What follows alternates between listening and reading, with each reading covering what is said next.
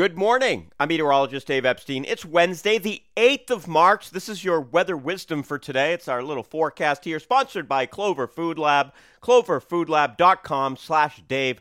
Check it out. We had Taco Tuesday last night. That's probably of the boxes. I have to say, you got to have a favorite. That's my favorite, but they're all great. So for today, we've got a blend of clouds and sunshine. Temperatures into the lower 40s. The wind is going to be noticeable. It's rather gusty out there. Now, it's not going to be extreme. We're not going to see power outages, but it's one of those things that's just it's going to feel raw today. We've got the temperature only in the low 40s. It's about where we should be this time of the year.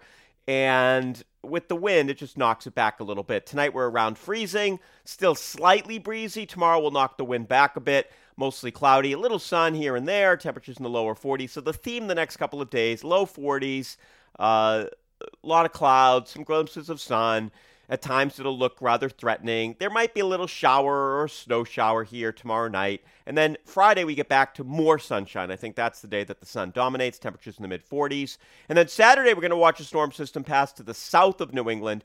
We'll be on the northern fringe of everything, so we'll have gusty winds at times. It's going to be raw. We're only going to be, around 40 degrees. There might be a rain or a snow shower, and that will continue into Saturday evening. Sunday, I think the storm pulls further away, gets us back to the sunshine into the lower 40s, and then there may be another storm here on Tuesday or Wednesday of next week with some snow and rain, leaning towards the warmer solution as the storm may actually cut right through New England, and that pulls the warmer air up here. Now, I want to talk about March a little bit. I've been talking about the fact that the middle of the month would be chilly, and we knew this was not going to be a warm month.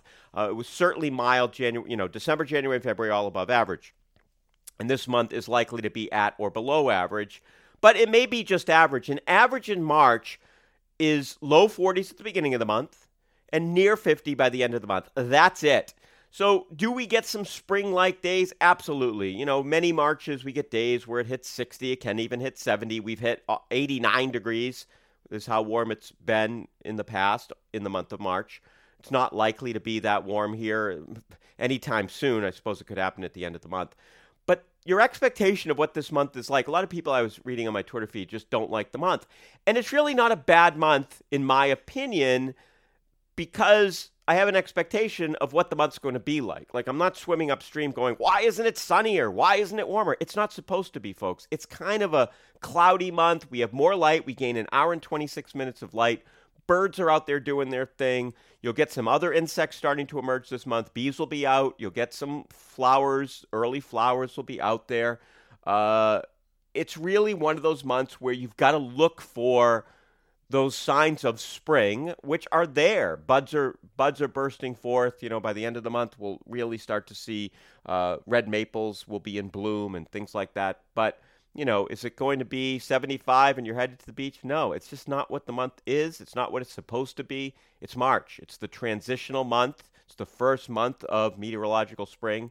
And later in the month, we go into astronomical spring. So, I think we're just going to have very typical March weather here over the next week or so. Have a great morning.